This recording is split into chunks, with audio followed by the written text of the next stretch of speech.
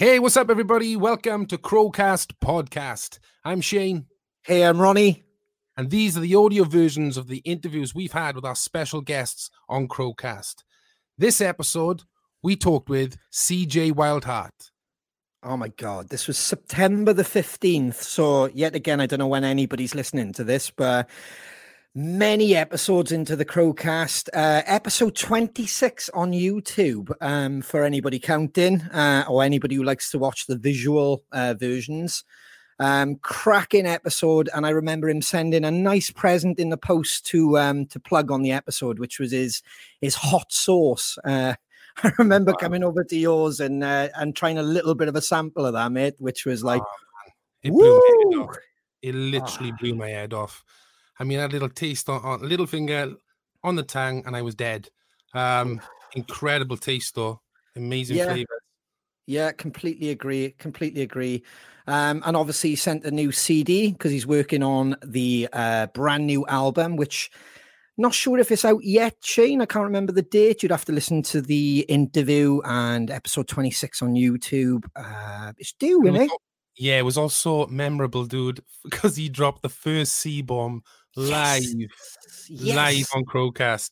Yes, definitely more Channel 4 than BBC this episode.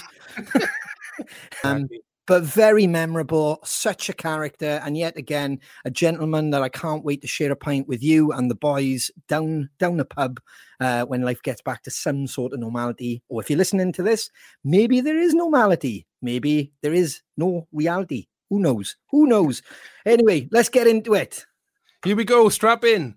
This is Crowcast Podcast. We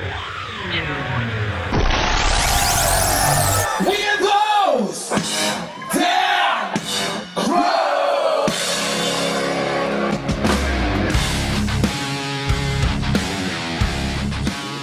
Same with Ricky. Ricky was a great guest as well, Talking about guests, shall we bring on our special guest for tonight? Let's do so. Ladies and gentlemen, please welcome Mr. CJ Wildheart. Yes.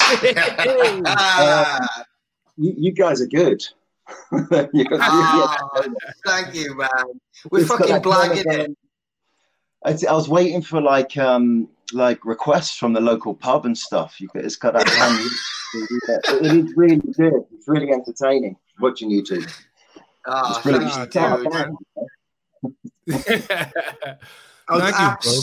I was absolutely shitting them, CJ, because obviously we're still trying to get our heads around this and work out the tech side of it. So when I looked at my inbox, I couldn't see your email had landed. So I was like, no, man, And then I seen you pop up down the bottom. I was like, excellent, show's on. Here we go. Absolutely brilliant. Yeah, I mean, I've done. I'm pretty tech savvy, and I like technology. So I've done quite a few of these kind of interviews on Zoom and Facebook and stuff, and none of them have gone wrong yet. Yeah. I've just got an email from you. Yes. It's called the panic button, where you probably have another 2 or 3 where I'm like, oh fuck, I don't know if it landed. Like, so that's some really cool artwork in the background, dude. Sorry to that's fucking slamming. That's absolutely slamming. Yeah. I've lived around the world and collected stuff on my travels and stuff, touring. And I've done a couple of tours in my time, and you pick things up. I mean, Ginger's got some like absolutely amazing stuff, art as well. But I mean, most musicians, anyone who travels, you just pick up rubbish, don't you, as you're going along? Yes, man. Yeah. I noticed you've got is that a grey feature wall I can see in the background there?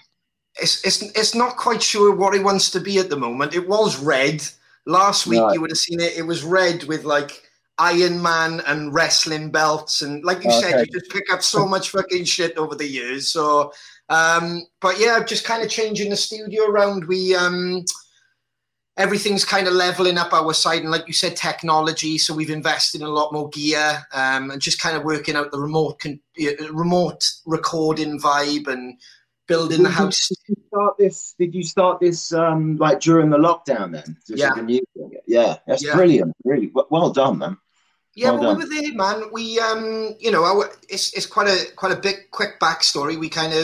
We went on tour in February, promote the new record, and then COVID happened. So it was the case of, well, rather than kind of pack up and wait for it all to calm down, Shane and myself were talking on the phone, and we were like, well, how can we keep interacting with the fan base? They're there. They wanna talk to us.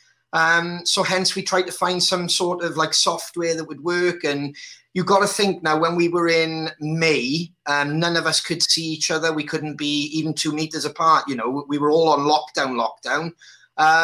So we worked out that this software could kind of beam to 5 other houses, stream at the same time on different platforms. So it was a case of... you have the whole band like involved in this, or... Yeah, man. Yeah. We used to have them on at the beginning, but it used to get a bit jumbly, especially like we were trying to work out who was going to speak. So then we kind of cut it down to me and Shane, and then we kind of bring people in and out then, like, so... I'll tell you, it'd be impossible for the Wild Hearts to do something like this. I mean, I'd fucking love to see that, man. It's hard enough getting us in the same room together. It's absolutely, it would never happen. Yeah, well, it was a bit like us with us. Like, we were working out how can we jam. Like you said, you love technology, so we were kind of working out, can we actually jam together, like in different locations, but is the latency going to be a problem? And it was a nightmare. We looked at different software, we looked out to make it work.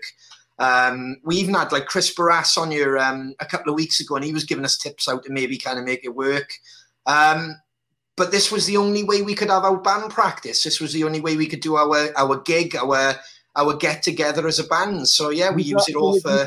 You've been doing online shows and stuff? Or... Yes. Yeah, now we have. Yeah. I mean, we haven't... There was no way me and Ginger were going to do like that acoustic thing, like an iPhone gig. It ain't going to happen. And It's just not what we're about. And we were offered, the band, as in the Wild Hearts, were offered various different platforms to do, you know, a live stream gig. But again, we're kind of like a band who's kind of on hold at the moment, and we're all kind of off doing our own things, which it isn't a problem, because, you know, Ginger's producing music, I'm producing like Source, and I'm working on a new album right now. So, you know, I don't know what Danny's doing. Richie's a builder, so he's off building whatever he builds, patios or ceilings, you know. So everyone's, you know, keeping busy, and I think that's what you really got to do, innit, during this time, is, you know, keep your head down, keep busy. 100%. Yes. When is the last time you saw the boys? We had a rehearsal. It wasn't that long ago. It was probably about maybe 6-7 weeks ago. We had a rehearsal. It was to start the process of the recording a new album. And the rehearsal didn't quite go as planned. So we kind of drew a line under the new album for this year, and we're going to regroup like early next year and get our heads down and, you know, get a new album in the can. We probably would have dropped an album, wouldn't have been able to tour it. And, you know, it just didn't. It's just not something the band wants to do. You know, Ginger's all right doing this solo thing. I'm going to drop an album, you know, in December, and I won't be touring it, obviously. But with the Wild Hearts, we need that whole machine kind of up and running before we do anything. So we've kind of like hit pause for a few months, and we're all off doing our own thing. But with hindsight, it was disappointing that the Wild Hearts album wasn't happening this year, but it's been a blessing. You know, my Hot Sauce has come back, and to be honest, I wrote a bunch of songs during like lockdown, which were quite like hardcore angry punk, and they need to come out this year, because if they come out next year, things would have changed, you know, feelings would have changed. But the kind of passion I have right now, and the anger I feel right now, although I don't look very angry. My girlfriend sending me a message, she goes, "You're so beautiful." I love it. Actually, no, it wasn't. It was Ginge. Oh, cheers, Ginge. Thank you.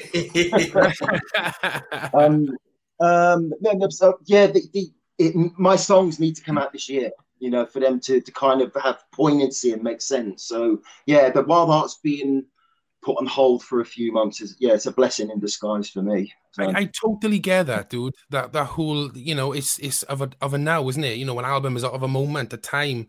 So those feelings and emotions connected with those songs, I totally get that. Well, I mean, you know, if we were Guns N' Roses, we'd be doing our Lockdown album probably in 10 years' time, you know, but we're not. Yeah, man. So, you know, I mean, you know, I wrote a bunch of songs, and you know, they're the heaviest and punkiest stuff I've ever done, and I just wanted to get this music out. And also, by having it out, I don't know how it works for you guys, but you know, once I get a song and get it recorded, it's out of my head for good. Yes. Kind of, you know, it's a release. Yes, it's a release. Yeah, totally. Yeah. Do you write most of the stuff, Shane? Do you write most of the stuff in the band, or it's a complete collective? But like lyrically, I'd kind of pen majority. But there's stuff off the first album Ronnie's written. But it's a complete collective. The band is really creative, so we're lucky on all fronts. There, we got 5 heads. Because I mean, when you do write songs, you need to get them out, don't you? You need to kind 100%. Of exercise the demon. Yeah, and, I cannot relax unless like I can go to bed and it's the worst thing in the world. 2:30 in the morning, 3 o'clock in the morning, an idea comes in your head, and then I've got to get it down, whether it be singing into my phone or jump into my studio and get it down on the Mac, because I cannot relax until that's out of my head. My son knows this now. He knows he'll see me just pick up my guitar at random times or start like humming or singing into my phone, and he used to go, "What are you doing?" And I mean, he's only 6, but he knows I'm working when I do that, and you know, it's great seeing his reaction. It's like, I've got an idea. But on this album, there's because it's so aggressive, and it's about how I felt. It's not just the lockdown. It's you know, politically, the whole world has been turned on its head, and there's a lot of stuff going on. And you know, unless you're completely out of the matrix, that stuff's going to have an effect on your personality, your general mood. So I'm saying motherfucker this and fucker that down the front, and I got my little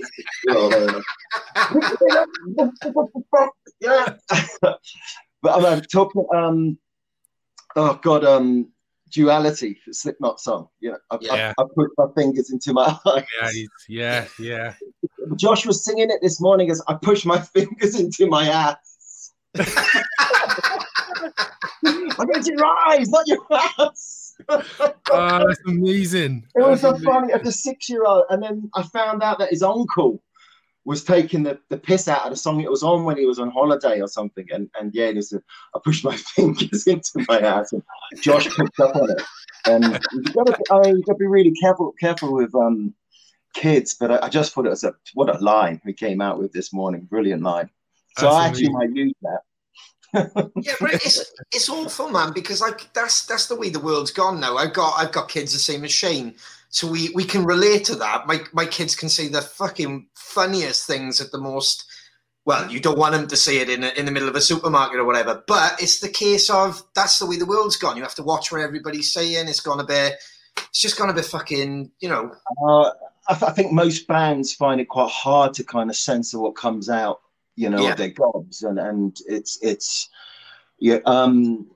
I mean, since I became a dad really late in life. You know, I was 46 when I became a dad, and you know, I'm 53 in December, and I've got a 6-year-old, so I'm like one of the oldest dads at the school, you know, because most of the dads are in their, you know, mid-20s, sort of early 30s, but the way I talk is so different to them, and you know, I'm always dropping F words and just, but it's the nature of the environment I grew up in and I work in, and you know, we shouldn't be censored, and we should be able to say what the fuck we want to fucking say. You know what I mean? Fucking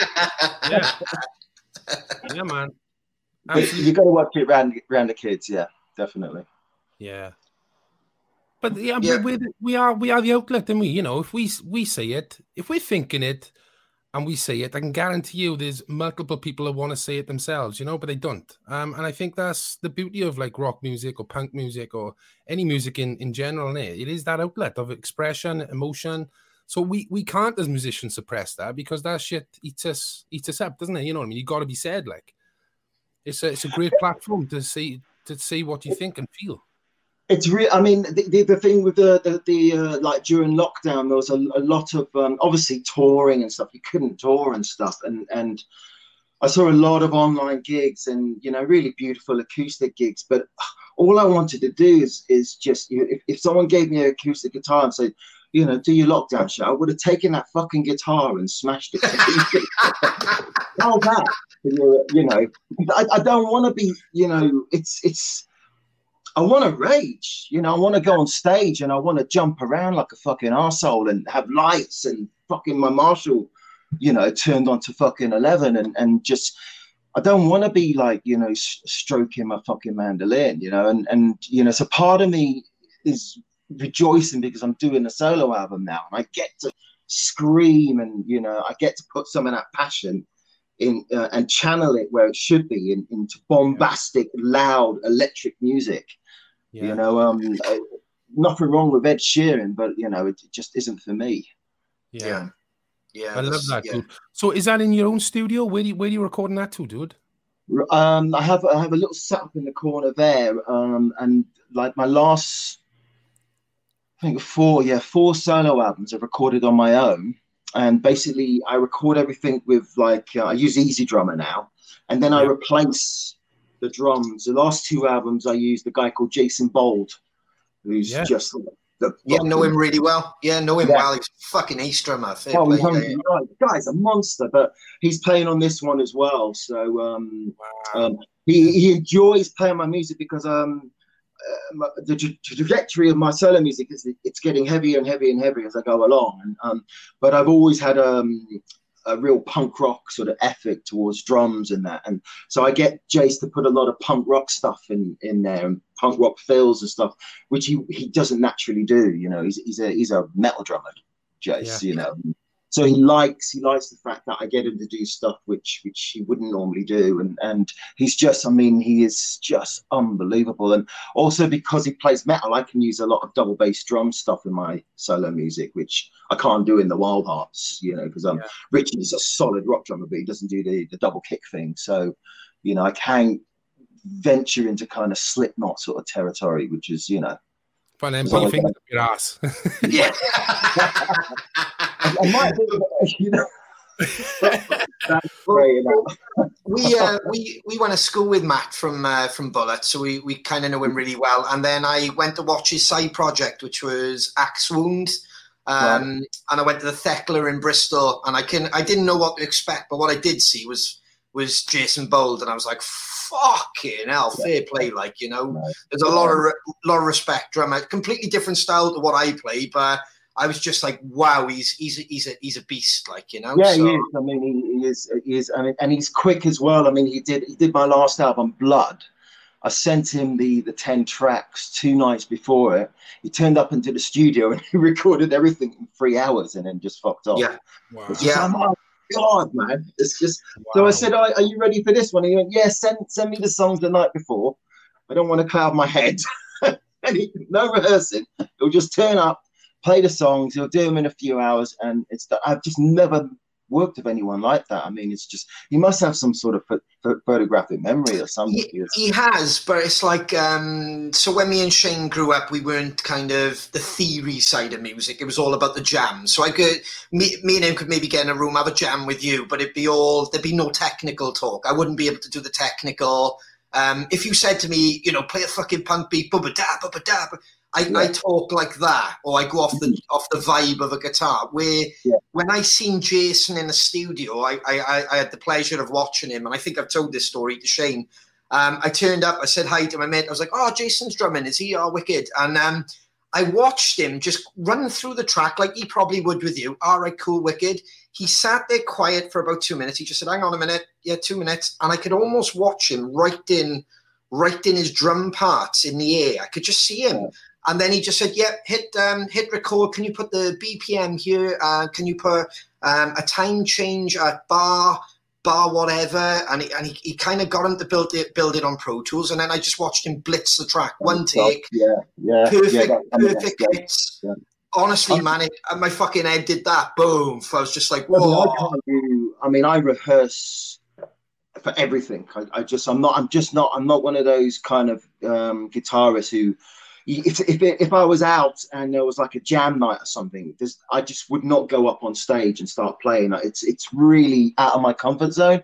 But I can walk on stage in front of thousands of people and sing and jump around like a monkey. But if it was one of those blues jam nights or something, or they started playing old rock and roll standards and stuff, I wouldn't get up and play. You'd have to pay me to get up. Yeah. And not in beer and peanuts. I love that. We talking about like the writing process. We tried something new the other day where we've started to just hit. We went away for a couple of days with the band and just started hitting record. Because it's like what you said, if you've got stuff in your head or there's 4 or 5 of you trying to get ideas out, we were afraid of somebody missing something special. So that kind of was a new way of doing it, and that kind of worked the other day. It was exciting. Were you all together in the room, right? Yeah, man, we just booked a place. We thought, fuck it, we've been crammed up long enough, so we just kind of went away for a couple of days together, had a laugh, had a couple of wines, and we just kind of set the Pro Tools, let it rock. There could have been a lot of shit in there, but it was the whole point. Like Shane said, if he's there and he's got a guitar or he's singing, and the hardest thing is if I've got an idea or one of the boys have got an idea, sometimes you're waiting for them to kind of give their idea and you lose yours. Right, yes, yeah. Yeah, with this way, it was almost like you could hear him just doing the guitar in the background. So that was being recorded. That was done. It was just like a really cool way. Yeah, in the Wild Hearts, we always bring kind of, they're mostly kind of completed songs to the table. So I have a setup, Richie has a setup. So we record completed demos. Ginger always does acoustic demos. Mm-hmm. But then we get into a rehearsal studio and knock each other's songs into shape. And, it's a collective effort from, a solid idea rather than just all turning up with no ideas and just jamming and stuff. But in the past, Ginger's written about 99% of all the songs, and he always brings completed songs to the table. But with the last album, it was a lot more organic, and the whole process was songs were knocked together in rehearsals, and it was enjoyable. And it also, because we demoed everything before we went in the studio, it cut down recording time as well. We recorded the album in about 7 days, and because we did homework and we did some pre-production, and it's one of the reasons why we kind of said, right, let's not do the album this year. We'd have to rush it, and we should take our time, and we want to make a really, really good album, and if we were going to do the lockdown album, like I said, that needed to come out this year. It's pointless having an angry lockdown album when come out like in summer, like I was saying, like next summer. It wouldn't make any sense. We don't know where the world's going to be next summer. We could all be working in McDonald's. It's actually, I'm old enough now to probably get a job in Homebase. You guys will be working at McDonald's. It's okay, man. Homebase is one of the only places.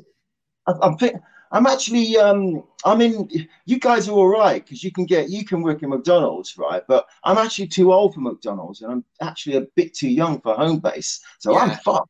Yeah. But I'll have some sweet curry sauce, man, with my fries, all right? That's okay, brilliant. Amazing. That's brilliant. The last record, dude, was a banger.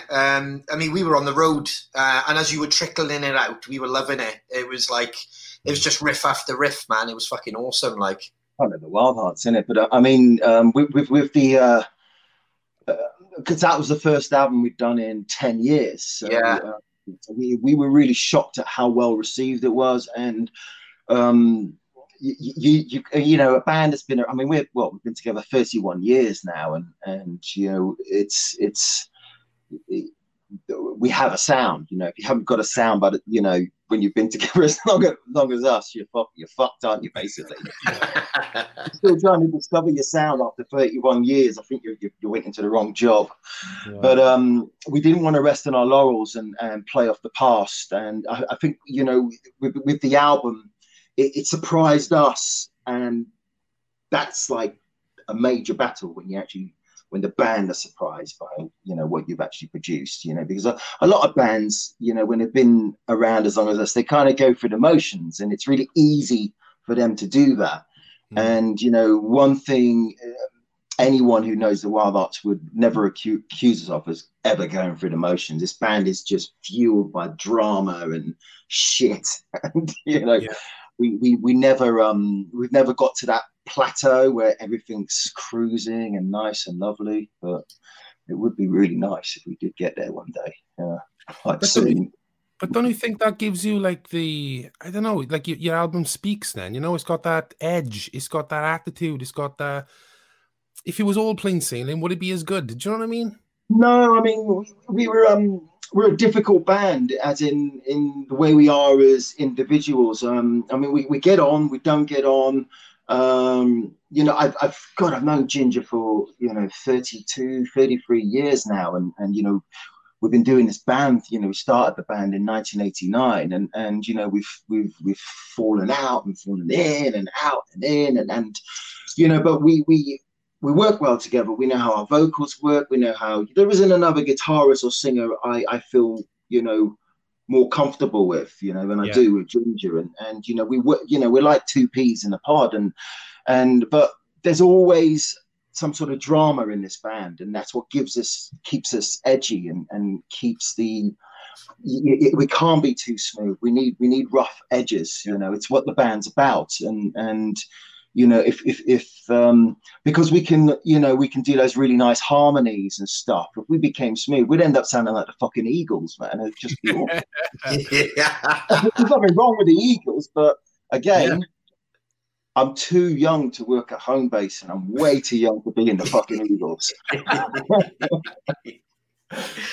But dude, oh man, that's what I said to the boys whenever I see you guys on stage. You were absolutely right. You and Ginge, two peas in a pod. It's like you were so in sync. Your guitar playing, the vocal, how he phrases, it's incredible. I love your backing vocals, man. With CJ. Oh, thank you.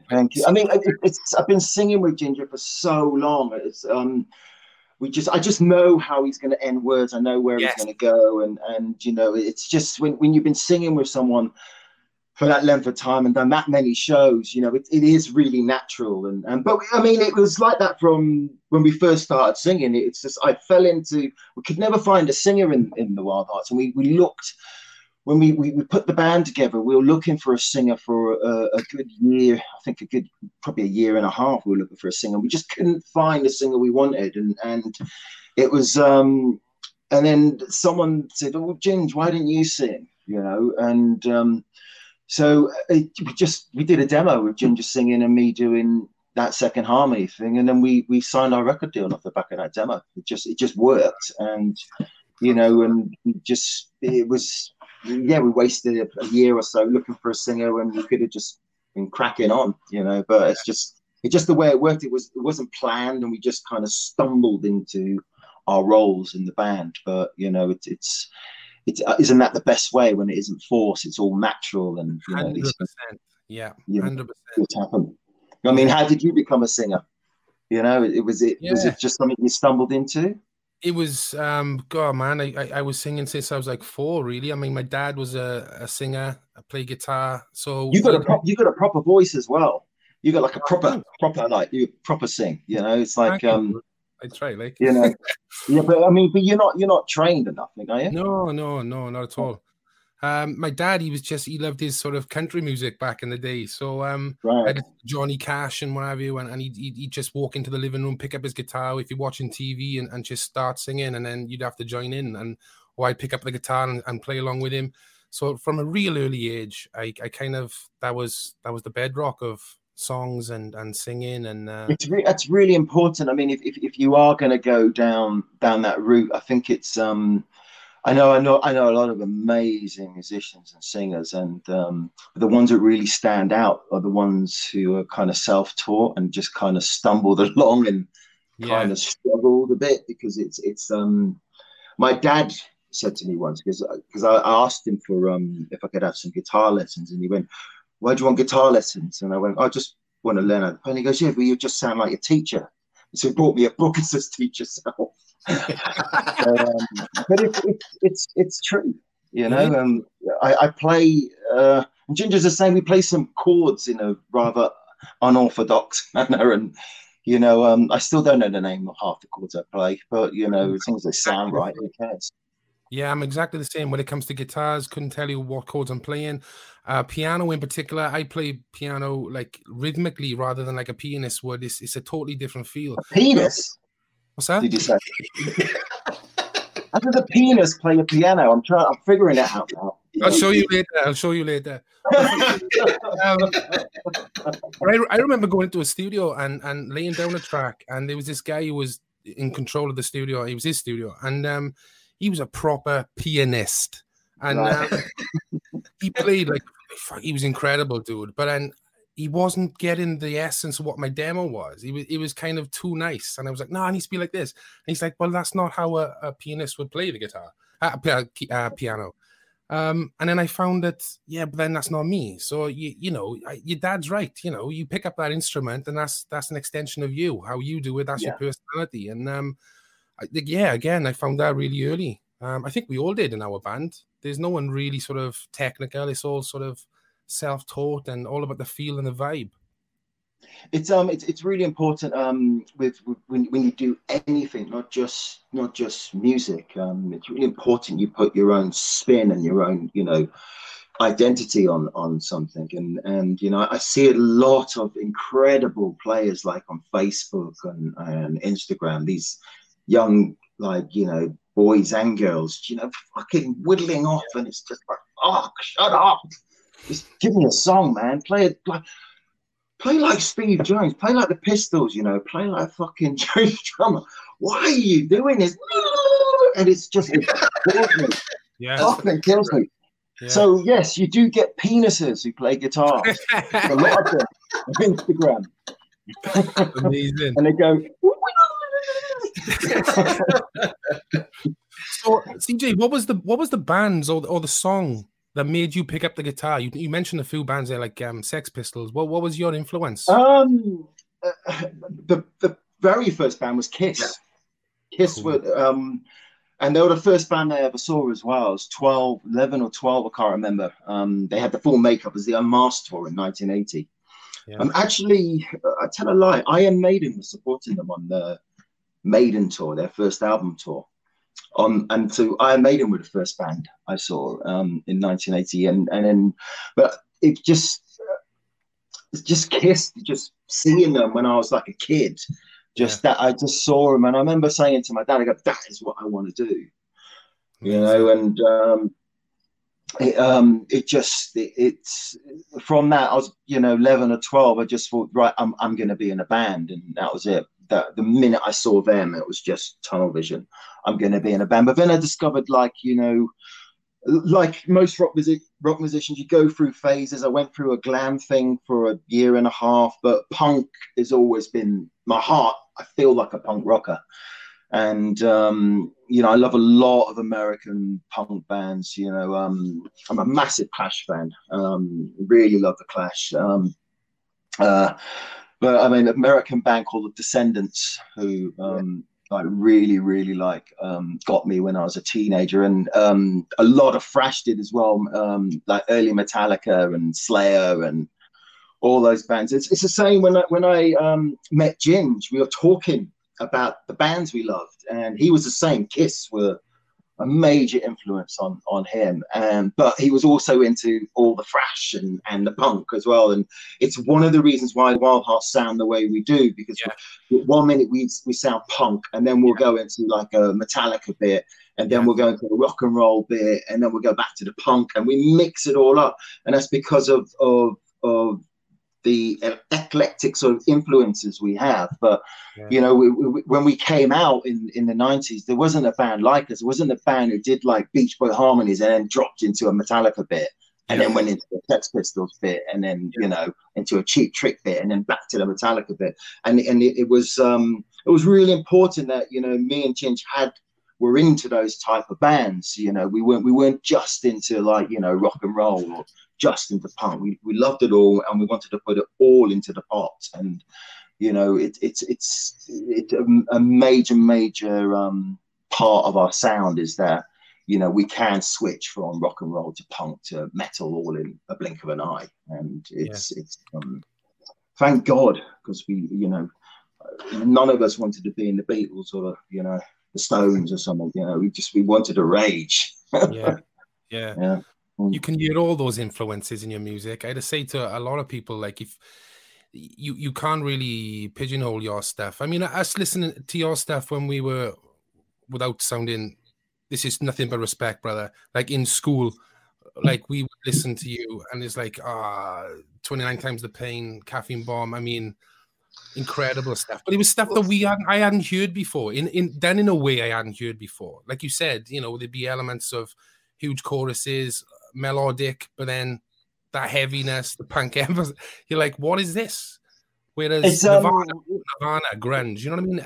Bands that we... really, I mean, there's that time in the 90s. I mean, we stood out for a minute because of our music, and then if something went truly wrong, we stood out for all the wrong reasons, and the music got forgotten. You know, the music became secondary because people were tuning in just to see, you know, who was going to be sat next, or who was going to, you know, be fucked up from drugs or get into a fight or be arrested, you know. But ultimately, and this is our saving grace, we've always come back to the music. The band's always managed to produce albums, and, you know, when we're on stage and when we're on form, I think we're a world-class band. You know, I think even at our grand old age right now, we can still, you know, we still jump around. Or Danny doesn't, he hops, but me and Ginge, we jump around, and you know, there's still that energy. You know, it's still passion and power coming off the stage. And for a bunch of guys like, you know, me and Ginge in our 30s, that's fucking, we're doing all right, you know. Yeah, man.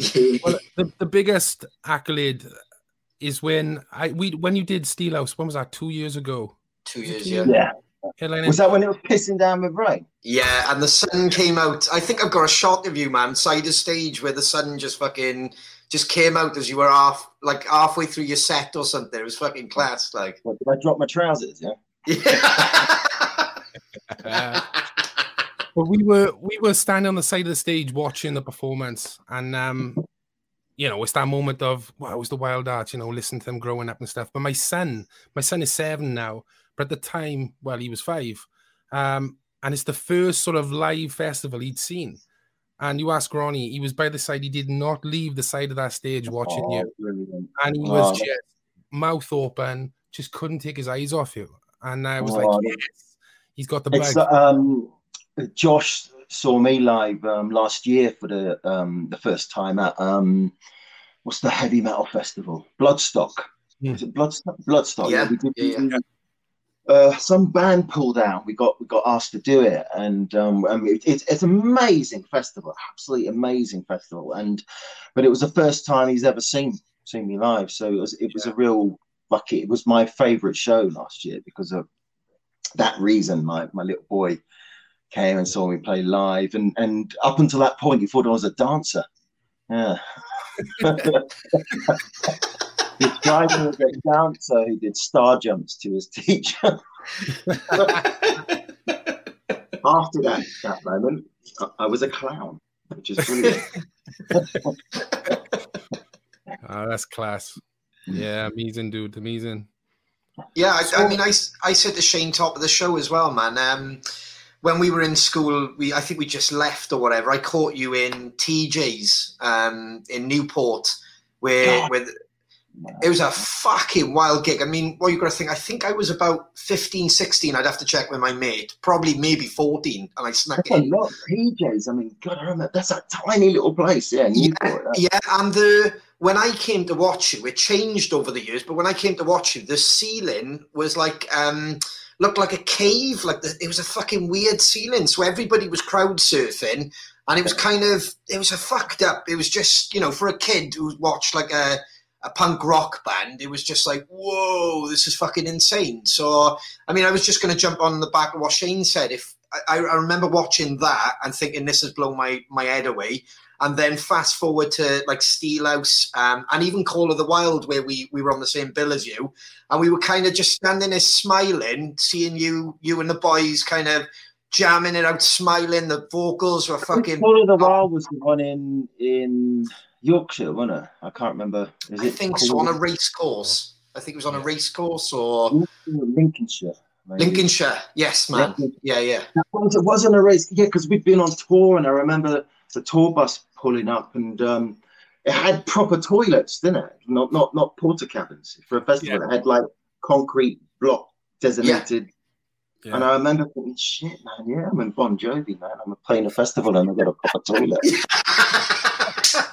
I finally thought I've made it. It's funny how you remember places, isn't it, by the state of the toilets. Yes. Or the backstage. I don't remember the show, but I remember the fucking toilets, yeah. Yeah. Or the backstage, how little space you might have to get changed or something, like, you know? Yeah. It's I tell you, I don't know how far afield you guys have toured, but, you know, the Wildhearts have toured all over the world quite a few times, and whenever we leave the UK, you know, backstage areas, just even in the tiniest, shittiest clubs, are just so much nicer than, you know, you start doing bigger halls here, and the changing rooms are still the same. The showers still don't work. I think they bring the rider from the smaller gig and just went, fuck it, just bring the old rider and just stick it in there. They won't know. And the sandwiches as well. Just, you know, wipe the mold off them, stick it down there. But it's just, the minute you leave the UK, backstage areas get really nice and everything works, and you get really nice food and stuff. And then you come back to the UK and you play in these bigger halls, and it's like, what the fuck? What's happened? Why isn't there there's water, but, you know, you have to choose whether you just want it hot or cold. You can't have it like warm and nice. But we did a tour at the beginning of this. Well, it's the last tour we did this year.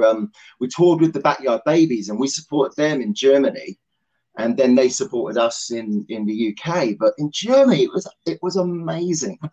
Caterers every day, and food, and just a selection of cheese and meat and whatever you wanted, and beers. And then we came to the UK, and it was like, a can of Fanta and a pot noodle. Yeah. Yeah, but I miss playing live. I had no idea in February that was going to be the last shows we were doing this year, and, you know, it's awful. It's awful not being able to play live, and it's the one thing I truly miss, is just going out on tour and doing shows. So when we eventually do get, you know, that honor and that privilege back, I mean, Jesus, it's just gonna be amazing, that first show. Absolutely incredible. Oh, so yeah. It's just you guys are gonna know, you know, you'll be kissing that stage, won't you? Oh man, honestly, we did, you know, we played that show for Planet Rock, and it was no crowd. It was great to be together, because at that point we hadn't seen each other for months. Was that weird? It was really so weird, yeah. We said that to John Norman. We loved being a part of it. I mean, we were grateful. Thank you. And loads of people said they enjoyed it. But as a band, we did we miss you. We're the same as you, man. It's the same attitude. Like I said, that 90s, we grew up listening to bands like yourself, and Three Colours Red, we said earlier, and stuff. And so to not have that energy, it was like, it just felt a little, you know, we were missing it, man. It was just like, fuck, you know. Yeah, I mean, we were offered a few of these gigs with No One There, and we came really close. But I'm glad we stepped back now. You know, a lot of it's because you know, like a lot of bands, we're running out of dough, and you know, we couldn't be furloughed. We couldn't, you know, unless we play live, We don't really, our lion's share of income comes from playing live. And once that, avenue, was blocked for us, we had to try and sell merch and stuff like that. So, we were offered a few kind of those non-audience sort of gigs, and we did come close, but I'm glad we stepped back, and, everyone's doing what they can do now to survive on their own steam, which is a good thing. You just go out there and you survive. Everyone has to do it. But when we do play live again, we'll be playing a proper show, with an audience, and they won't be socially distancing, or because I've seen pictures of gigs now in venues where 4,000 capacity venues, and they can only have like 600 people in there, and people say, oh, it was really good, and then you look at the audience, it looks shit. It looks, you can't all sat down and it's like fucking sipping Pimm's and eating cucumber sandwiches. What a bunch of cunts, man. It looks rubbish. It's not a fucking gig. It's a fucking tea party. It's like, but you know what I mean? Fucking going mental at a gig. I'm sitting down sipping fucking Pimm's. You fucking idiots.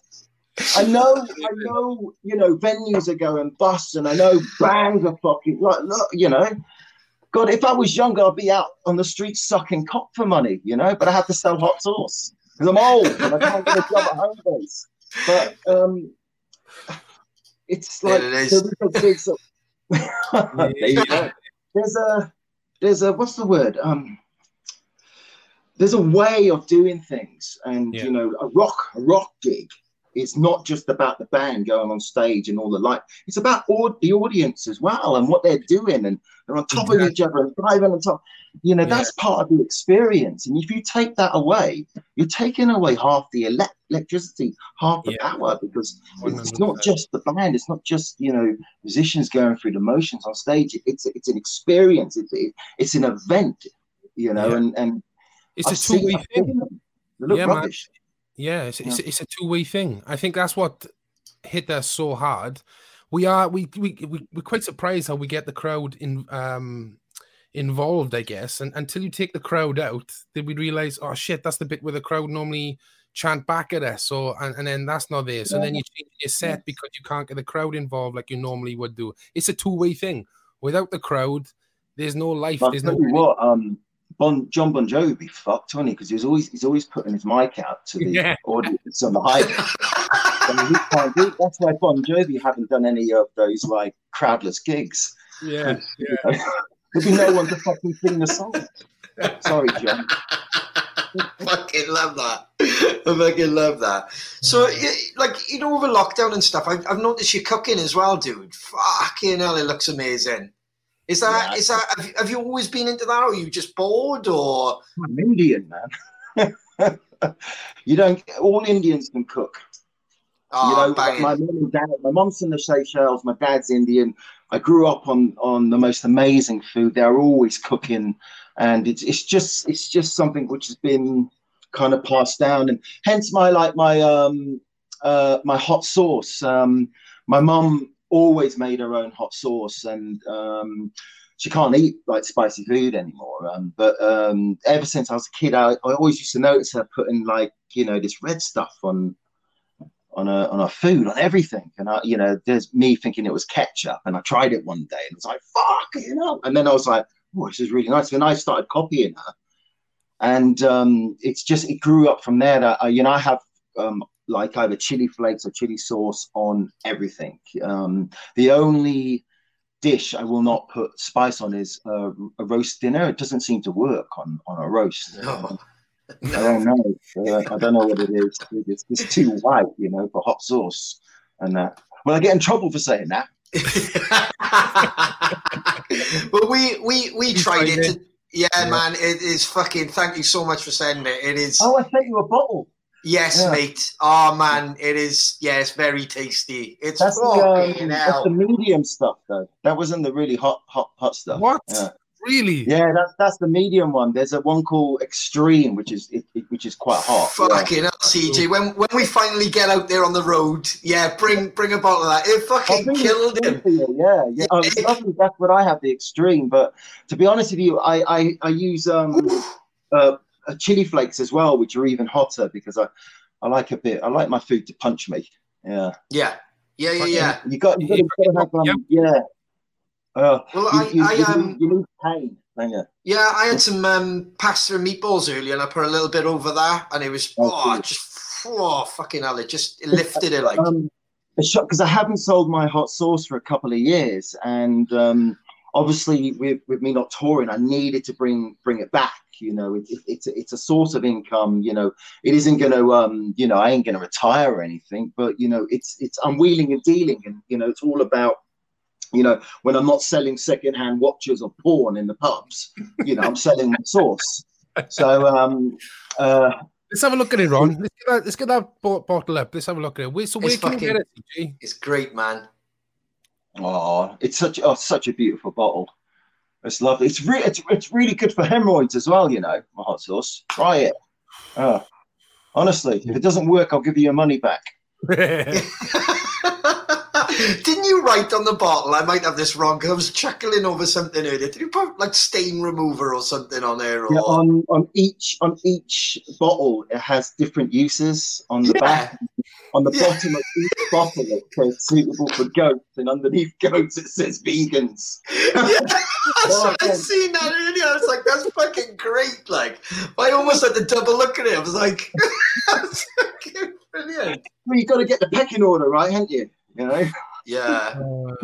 But no, I bought the sauce pack and I had no idea it was gonna take off like it did, and I was overwhelmed with orders. So I had to shut my shop after 2 days because I just couldn't. But I hadn't been selling it for 2 years, and I didn't know I'd produced a bunch of like crackhead hot sauce junkies, you know.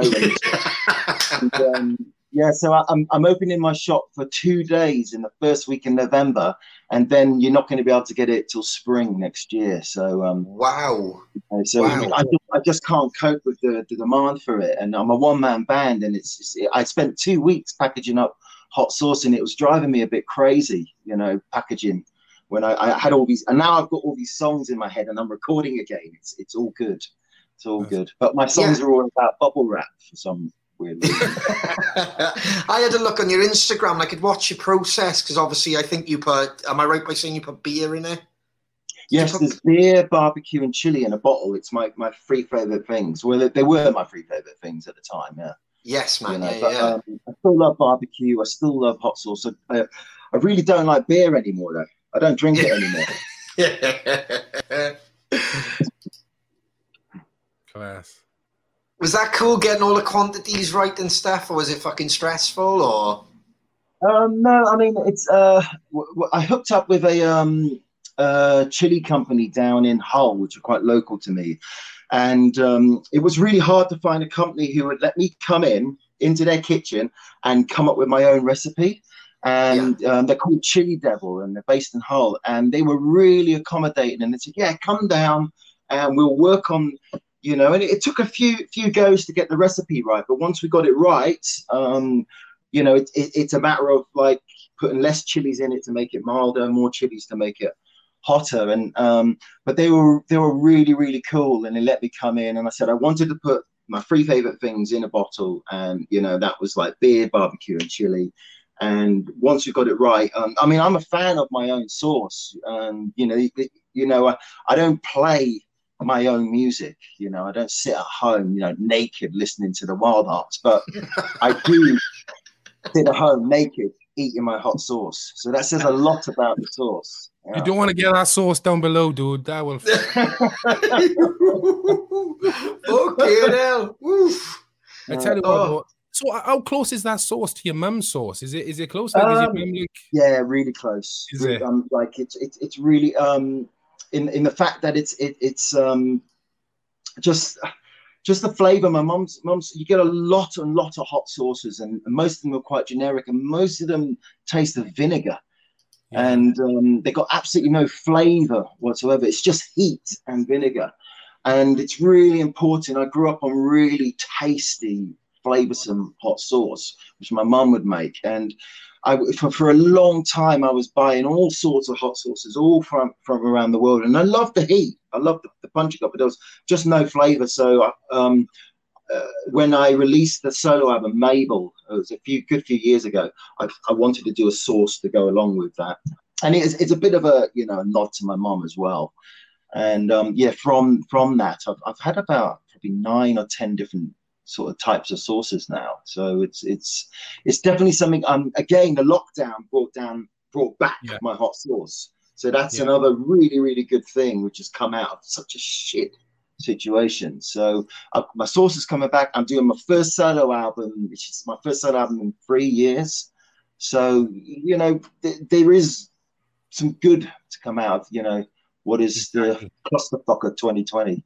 Yeah, man. And how deep are you in with the new album? Are you nearly close to finishing it, or?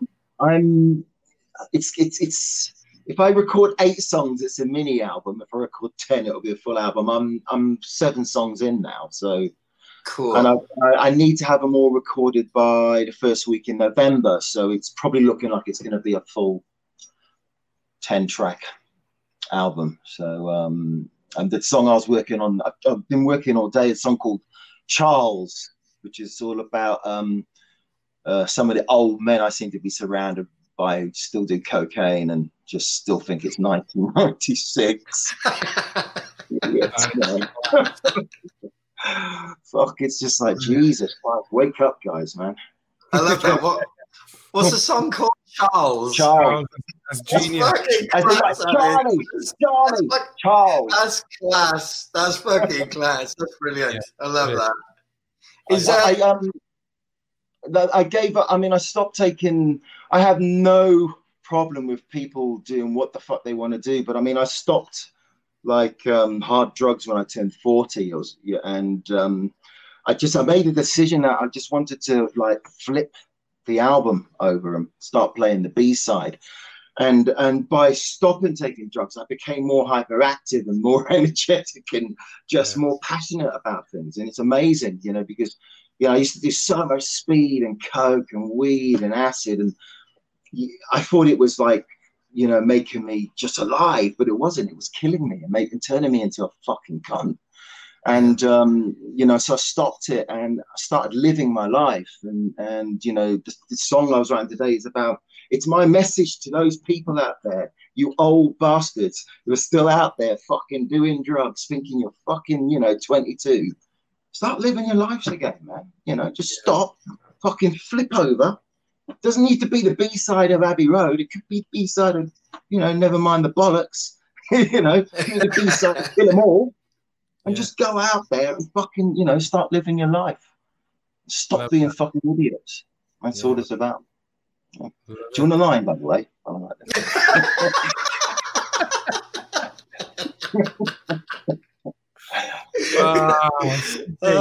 Absolutely class, brother. Thank you so much for joining us tonight. It really means the world, man. Yes, man. Honestly, really does. Really does. So when is this album out, dude? December. Right, I'm dropping it. There'll be a pre-sale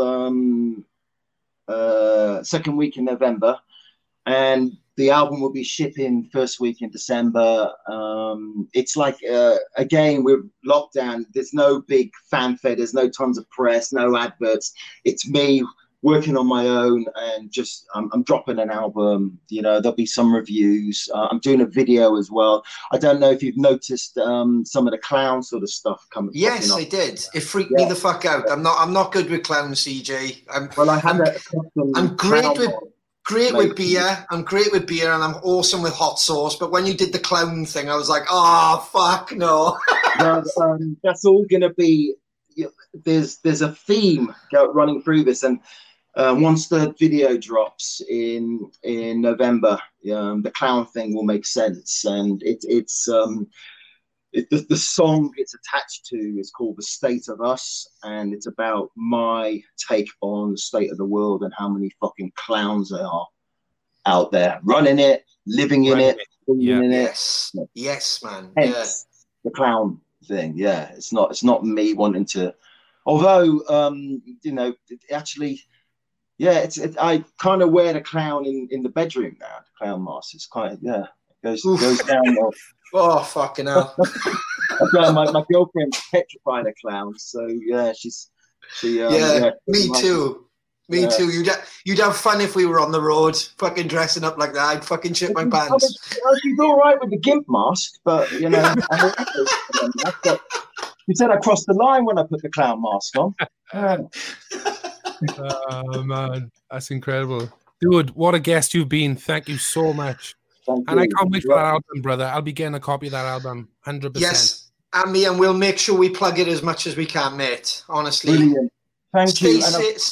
Stay safe, and we'll definitely catch you for a beer when we fucking can. Like, definitely, and thank you very much for having me. And it's like I really, really have enjoyed this. It's really nice, like talking with you guys, and all the best. Okay. Thank you, CJ, man. Can't wait to catch you in real life. Cheers, man. Brilliant. Do I have to press just leave? Yeah. Here. You got it. Cheers, bro. All right. I'm off dogging now, so stay safe, man. Yes, man. Ta-da, bro. Ta-da, man. Oh, man. Fucking hell, like. What a I dude. loved it. Thanks for listening to Crowcast Podcast. Don't forget, this episode is also available to watch on our YouTube channel. For up-to-date information on everything Crows, follow us on all our socials or visit our website, thosedamncrows.com. Tidy. Ta-da!